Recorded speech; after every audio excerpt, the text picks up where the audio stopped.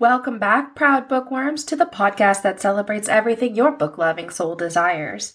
I'm Frances Everly, author and all-around book lover, and this is The Bookworm Unleashed. Today we're exploring the sequel to Leigh Bardugo's Shadow and Bone with Seige and Storm. Seige and Storm opens with Mal and Alina living happily on an island far from Ravka and the Fold. They both work menial jobs while hiding in plain sight. It's almost as if this is the life they might have led once upon a time if Alina were not the chosen one, or her power had been discovered. Everyone fawns over the strong and charismatic Mal, while wondering why he's with the sickly-looking Alina, who hides beneath a cloak despite the warm summer heat. They're leading such ordinary lives following the Darkling's slaughter of the citizens of Novosibirsk, but also following that slaughter has turned Ravkins against one another, the ordinary, powerless, versus the Grisha. Because the powerless, I shouldn't call them powerless because they do have powers of their own. The non-Grecians, I'll call them for this, they are fighting against the Grecians out of fear of their powers, out of fear that they are being led by the Darkling, that they continue to follow the Darkling, and out of fear that they will do to them what the Darkling did to the citizens of Novosibirsk. It's a hard place to be in, a rock and a stone, as they say. But there is never a good place to be when there is a fallout such as this. War is brewing. But Mal and Alina are blissful. They are completely oblivious to it. Their only concern is staying hidden so that the Darkling's followers don't find them, so that they aren't assassinated or forced to return to Ravka, so that they aren't captured by the Fjordans and tried as witches. There are so many reasons why they are hiding.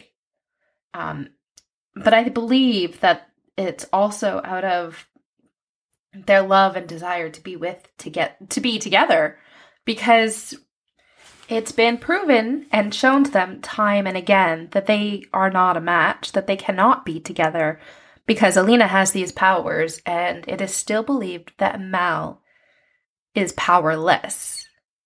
I still don't believe that, however, because, well, you'll find out more. Anyway, they are hiding on this island, and they are found by none other than the Darkling himself. He has managed to track them down to this island, but he's got a little surprise waiting for them, because he is not weakened by any means after the fallout of their battle within the Fold. He is not dead, for certain. It's almost like he's a shell of himself, in my opinion, because he is using parts of himself. He is using his powers to manifest the Volcra. The Volcra that we know from the last episode, who are shadow creatures that lived within the Fold. Now, until this point, they only lived within the Fold. But now the Darkling's power has increased to the point that he can manifest these shadow creatures without the Fold. He can blacken out the sun. He can manifest shadow demons. He can make them do whatever he wants. Yeah, this man is powerful, guys. I mean, wow. I don't know if Alina can beat him, and she doesn't even try. Her powers have also strengthened, and she can do things that only the Darkling could until that point. For instance, she's able to use her light to cut things, almost like a blade. So it kind of makes me wonder if the heat from her light also cauterizes wounds at the same point, but that's a topic of another discussion. General Kerrigan uses these creatures to force Mal and Alina to come with him on a ship that he has hired, a pirate ship known as the Hummingbird, led by a notorious pirate. Now, I pictured Johnny Depp in this role, and it was fabulous. He is charismatic, he is deadly, and he's a cutthroat. But I was also very amused by him. He is Captain Sturmhond. Or is he? This pirate also has his own Grisha on his ship. Unknown, of course, to the Darkling, who uses his own Grecian followers to man the ship and keep Alina and Mal separate while on the ship. Now you might be asking, why is he even bothering keeping Mal alive if he's got no powers and he's not worth anything to the Darkling? Well, there's two reasons for this. One is, by keeping Mal alive, he can use him to force Alina to do his bidding. He can torture Mal. Even the threat of torturing Mal is enough to make Alina do what he wants. The other reason, and the reason that I believe that Mal is no ordinary person, that he is not as powerless as he seems, is for his tracking abilities. It seems that nobody else can track any creature the way that Mal does. Now, why does the Darkling want Mal for his tracking abilities when he's out in the open sea? Well, he wants to find one of Morostova's amplifiers. This one is known as the Sea Whip, or an ice dragon, I believe it is. How do you track something out in the open sea? I have no idea how somebody would do this, but it's a feat that Mal accomplishes. They take this pirate ship out into the open ocean, into the Arctic. They are around icebergs and glaciers of all sorts. And this is where they find the Sea Whip. This is also where the privateer Sturmhond and his followers rebel against the Darkling. They free Mal and Alina, and they escape onto a separate boat with the Sea Whip in hand. They manage to escape from the Darkling and his Volcra. They have another name for it, but I cannot pronounce it for the life of me, so I'm just going to keep calling them Volcra. I think it would be easier for you as a listener to also know them by the same name, especially if you haven't read the book. They manage to escape far enough away that they stop and they kill the Sea Whip. They use its scales to create a fetter around Alina's wrists to give her powers a second amplifier. So now she's got this collar of antlers from the stag, and that is embedded in her bone. And now she has the Sea Whip's scales attached to her wrists. No one has ever worn two amplifiers before. It's been forbidden for all Grecians to have more than one. So nobody knows what having two of Morostova's amplifiers will do to Alina. But it's too late now. There's nothing she can do about it. Now the Captain Sturmhond and his crew manage to not only escape, but they enter the fold. Because, you guessed it, they are returning to Ravka. Why wouldn't they return to Ravka? I mean, it's the place where all this lovely adventure and war is going to occur. But Sturmhond is full of surprises. As I said, he has Grisha of his own on board his ship as part of his crew. He uses them to stir up the winds, not to billow out his sails, but to make his ship fly. They fly through the fold, and he attempts to use Alina's powers to battle the Volcra while they are there. There's only one problem with this. Alina was bitten by one of the Darkling's new Volcra creatures, and it's affecting her powers.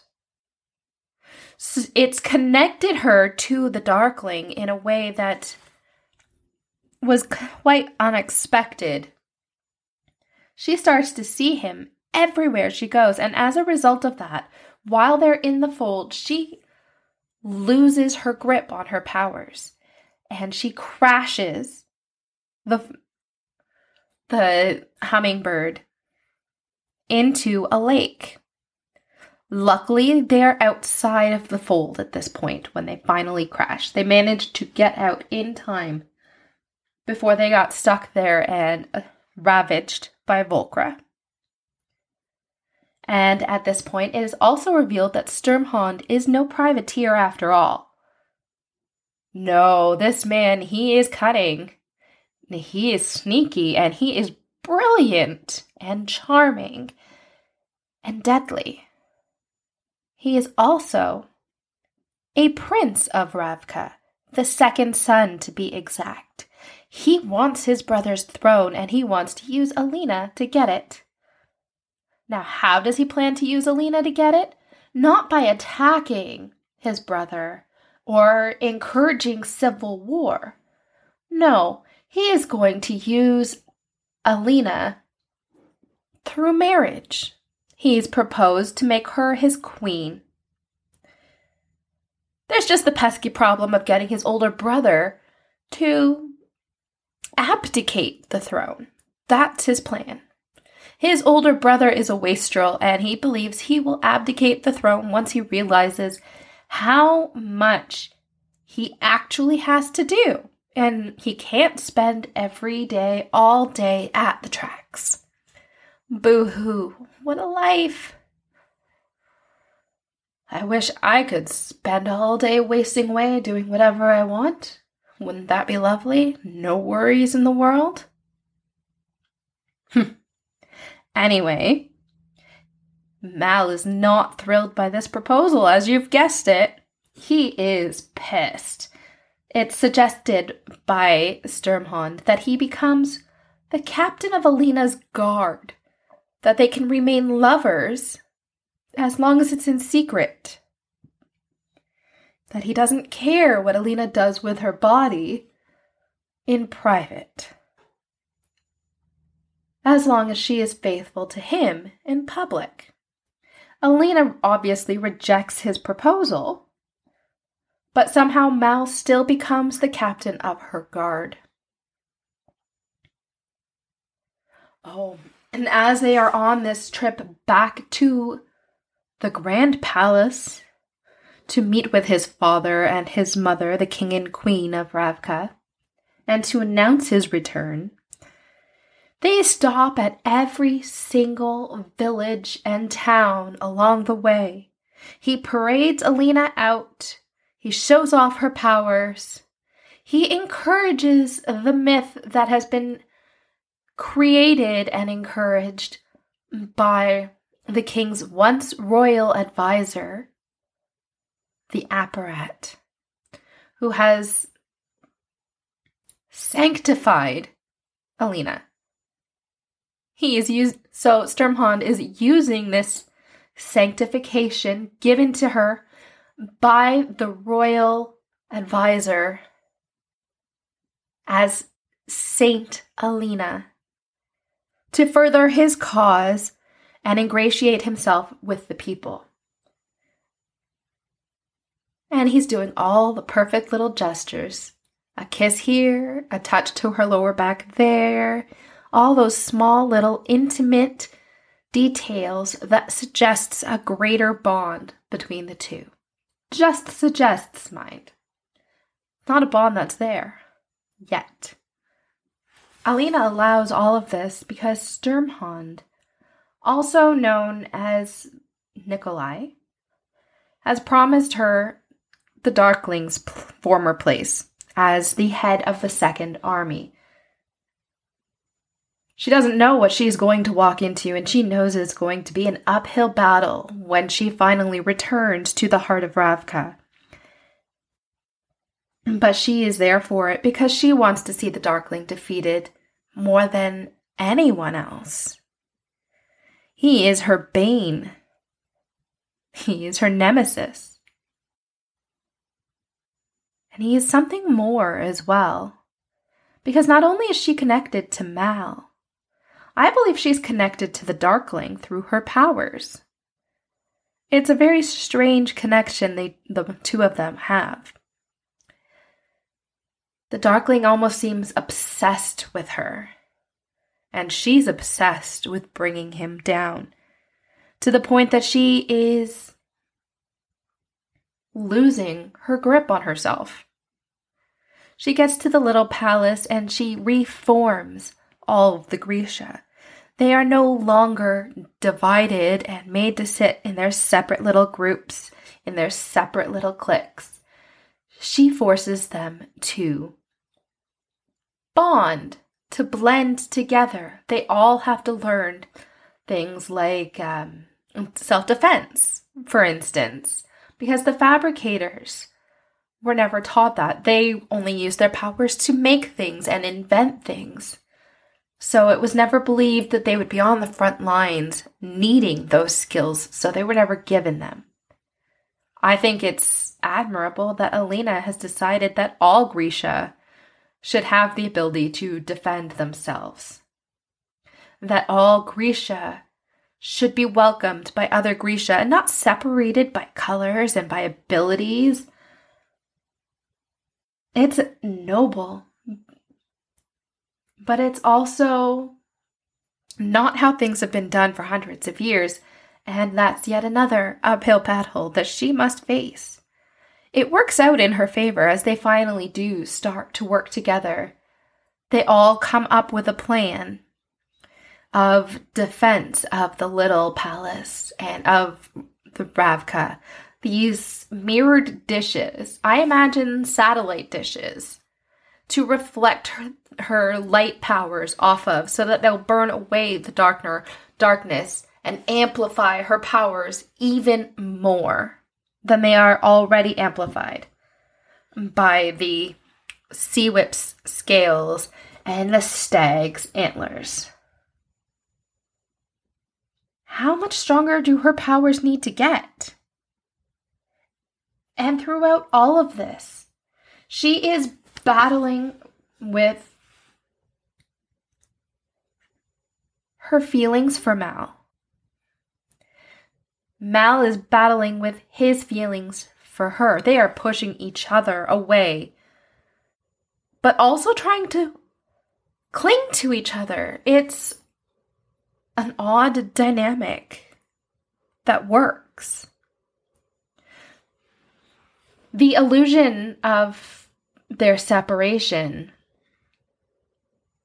is tragic, because Mal is seeing more and more how much her powers are separate from him, how he does not have the abilities of everybody around her, how she's changing.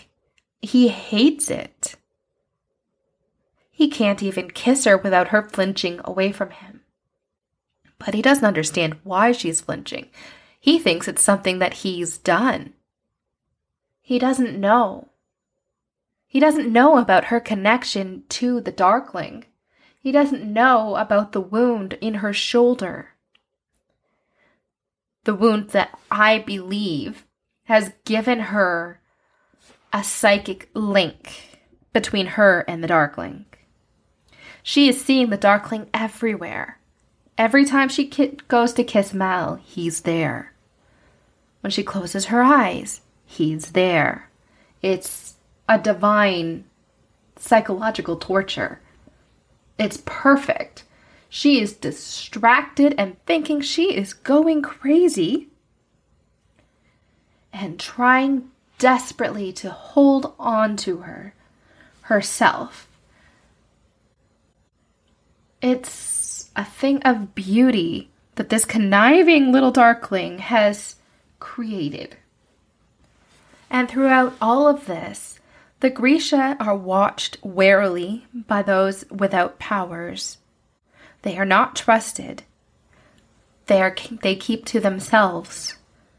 They continue on as if nothing has changed, except everything has changed. Their world has been turned upside down, and now it is a battle for survival for all Grisha.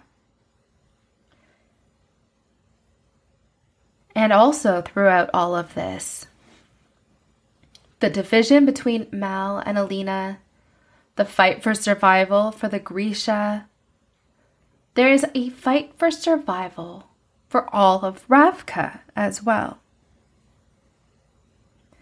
There is also the desire to find Morozova's third and final amplifier, a firebird. We don't know what 2 amplifiers will do to a person. It seems to be changing Alina in ways that she does not like. Yet she still hungers for the 3rd amplifier.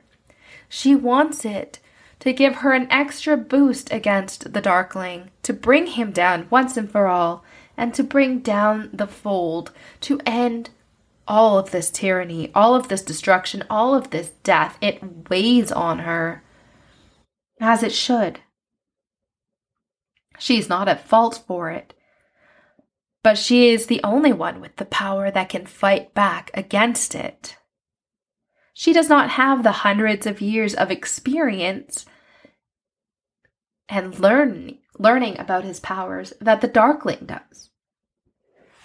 She is desperate. She is forming a bond with the Prince of Ravka. His older brother has decided to challenge Nikolai, or rather, our pirate friend, and try to actually be the heir to the throne. He attends all of their meetings. He even tries to form an alliance with the neighboring country of Fjorda.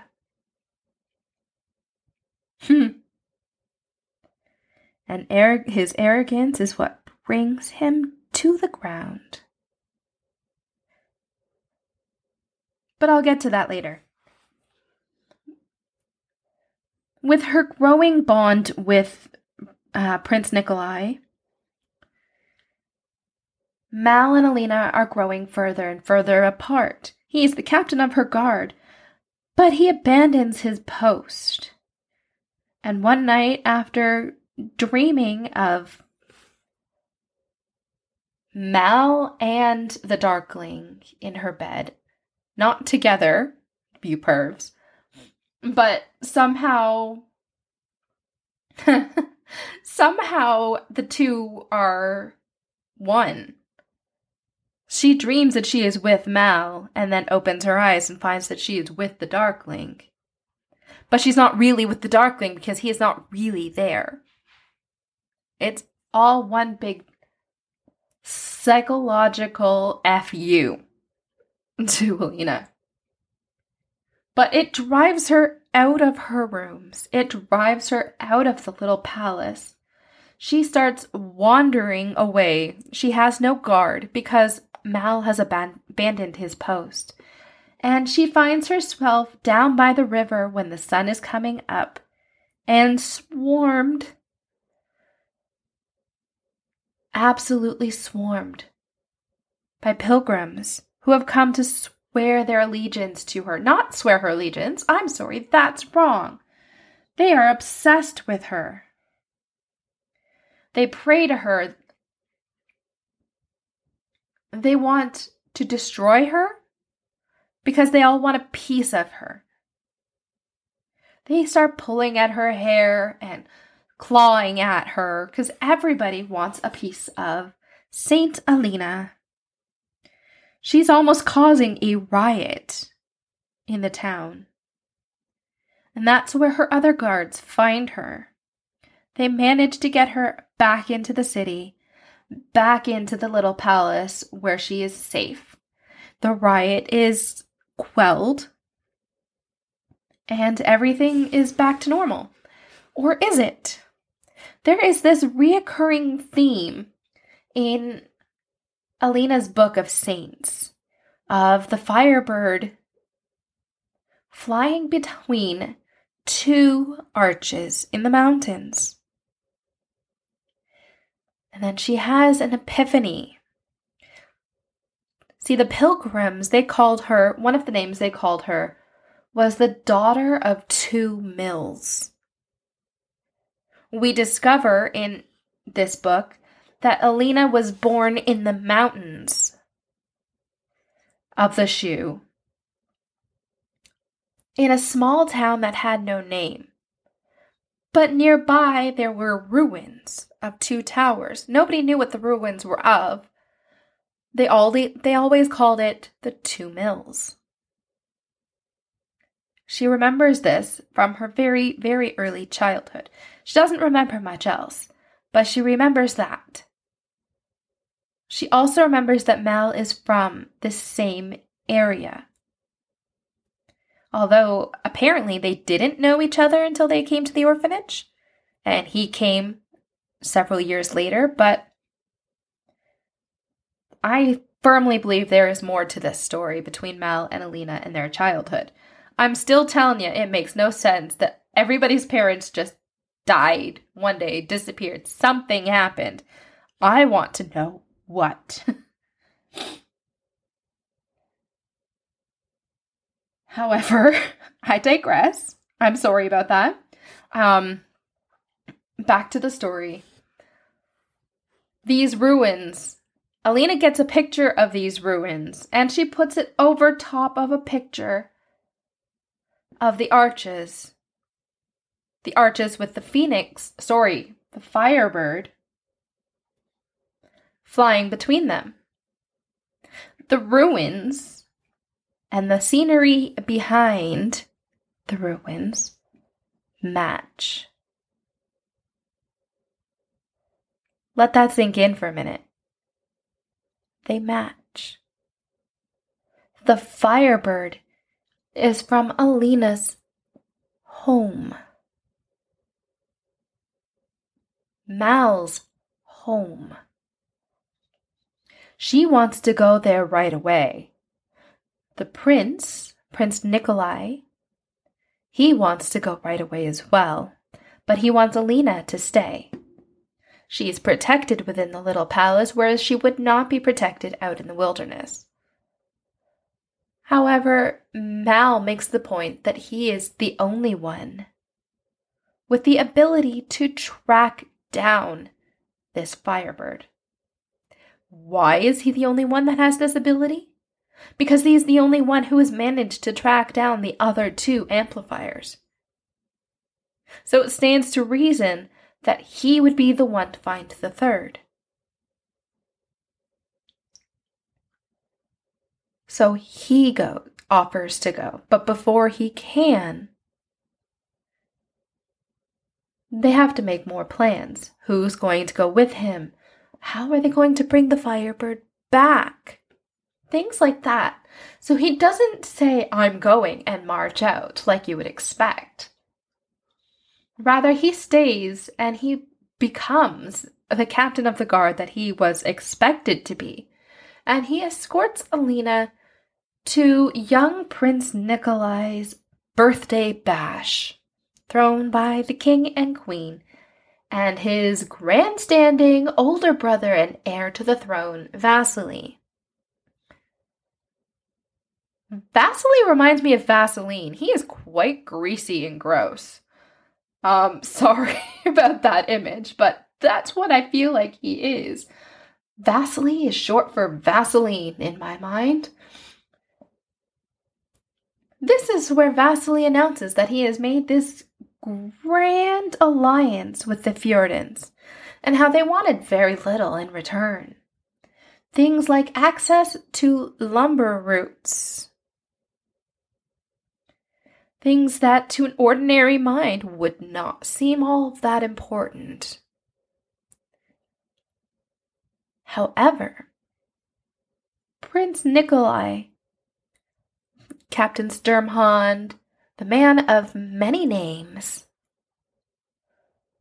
quickly jumps to the conclusion that by removing the forces that were guarding these routes, it has given the Darkling an open route straight to the palace, completely unopposed.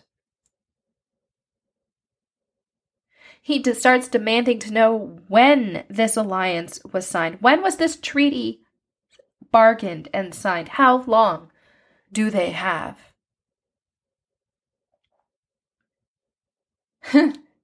Turns out it was not long at all, as the Darkling's shadow creatures, his Volcra, attack. It's a bloodbath. Shadow creatures everywhere, and thank God, Vasily, the Prince of Vaseline, is dead. That was the one death I cheered for. I'm sorry. The man didn't deserve it. He was a fool, but he should not have been a prince. There is no way anybody should trust a kingdom to that man. Nikolai manages to get his family out. Mal manages to get Alina out. Her other guards have disappeared. Nikolai and Alina separate. Nikolai takes his parents and whoever he can gather to his new ship to escape, while Alina and Mal return to the little palace, to her Grisha that are still there, to try and use these dishes that they have created to amplify her powers, to try and fight back against the Darkling. Only a few Grisha remain by the time she gets there. It's a full-out battle. There are shadow creatures everywhere, and it's a fight for them to get to the roof of the little palace just so that she can get to this one dish, the one remaining mirrored dish, because the other one has been destroyed. So her abilities now are half of what they would have been with the second dish. There are a handful of Grisha left, and they manage to burn through some of those Volcra, but it's not enough. It is nowhere near enough. And many, many more Grisha die. It's tragic. The loss here is unimaginable, and I can picture it in my head of all these twisted, writhing black creatures devouring and slaying and ripping apart all of these Grecians as they try futilely to fight against them. And then they hear the thunder. The thunder that indicates that the Darkling is coming. He is coming, and he is coming for all of them. He is going to destroy everyone in his path. Alina manages to clear a path to get the rest of the Grisha back inside the little palace. Back inside the dining rooms where there's another handful of Grecians left. They lock themselves inside. They fight off whatever Volcra are inside as well.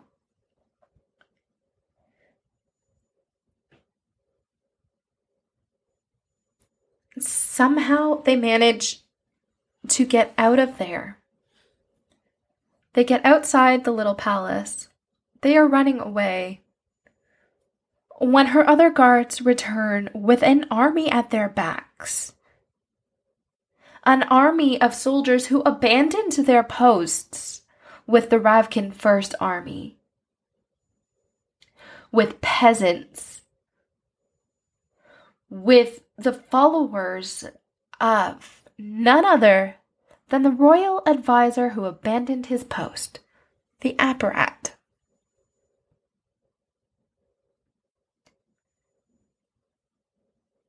Because not only has he sanctified Alina to the people, he has built an army for her.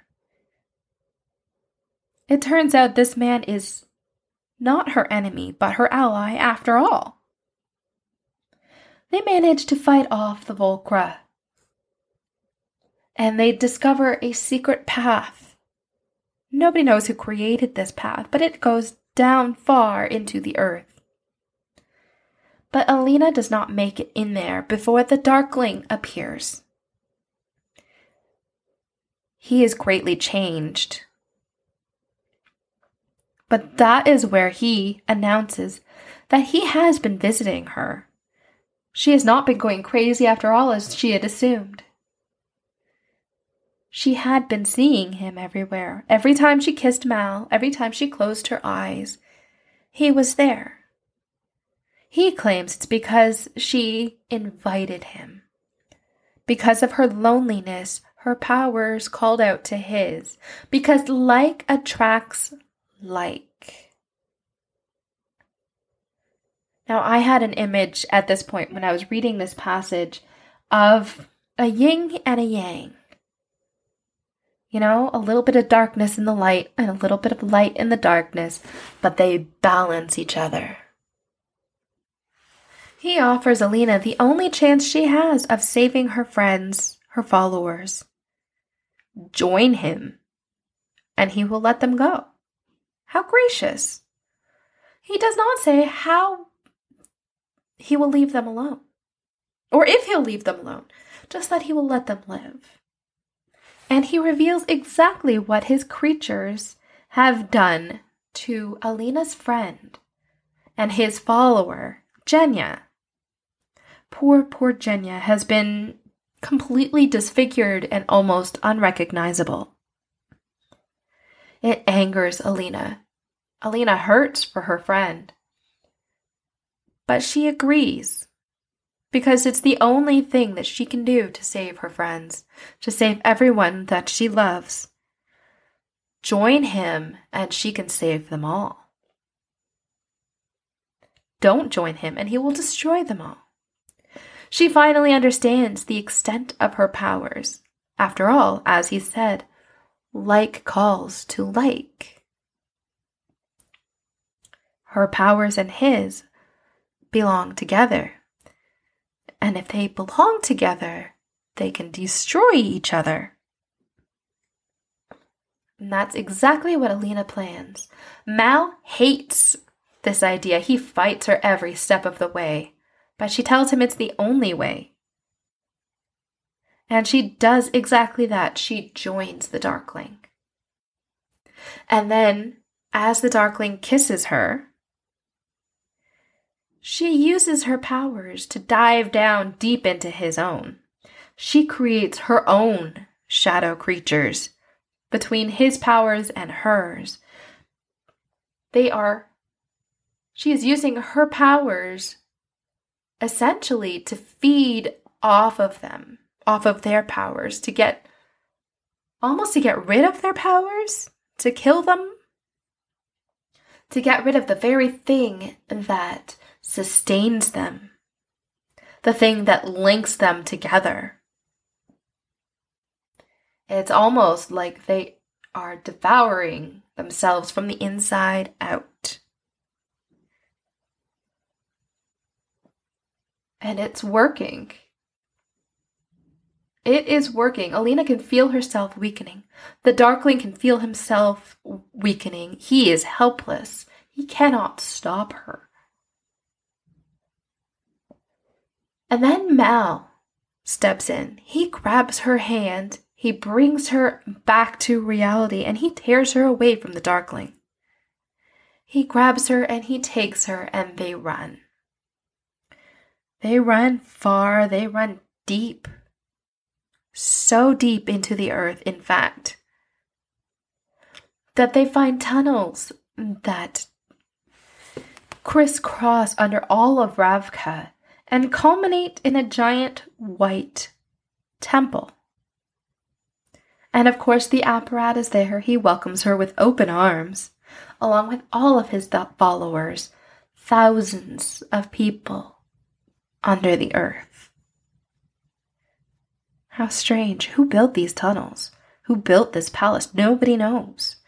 Nobody knows how long they've been there, or why, or who, or so many questions. So many. Alina is weakened from the abuse of her powers. From trying to bring down the Darkling, she is so weak, she is so frail, that she does not recognize herself when she sees herself in the mirror for the very first time. Even her hair has changed color, for it is no longer that beautiful, dark, black color that it once was. Now it's completely white. Now give me 1 second and I will find the passage for you. But before I do, I wanted to let you know that this book ends with Alina once again being in hiding from the Darkling once again in power and hunting for her. He knows that she is underground, and he has his creatures digging at every tile, every stone, to try to get to her beneath the earth. Now she believes that she is weak in her powers because she is so far under earth. There is no sun there. There is no light for her to use. Now this quote that I wanted to read. The apparat wept, shouting his gratitude that the Sun Saint still lived, that she had once again been spared.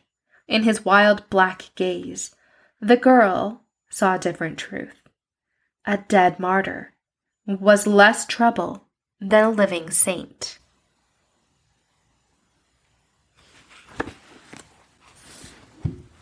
Alina wished she had died. Because if she had died, she might have taken the Darkling with her. Without her abilities, she does not know who she is. She does not know how she will fight against him. Now she is this grotesque creature with antlers for a necklace, scales for bracelets, hair as white as snow. And she does not even recognize herself. But despite the fact that she wished she hadn't survived, Alina is strong, very strong. And in fact, by the end of the book, she is vowing to rise again. And rise again she shall, in Rise and Ruin, our next book on The Bookworm Unleashed. Thank you for joining me, bookworms, and I look forward to sharing the next book in the Shadow and Bone series, Rage and Ruin, on the next episode of The Bookworm Unleashed. And after that, we will have a bit of a palate cleanse with a very steamy romance from indie author M.J. Marino. So stay tuned for Rage and Ruin, but also for Engaging Opal.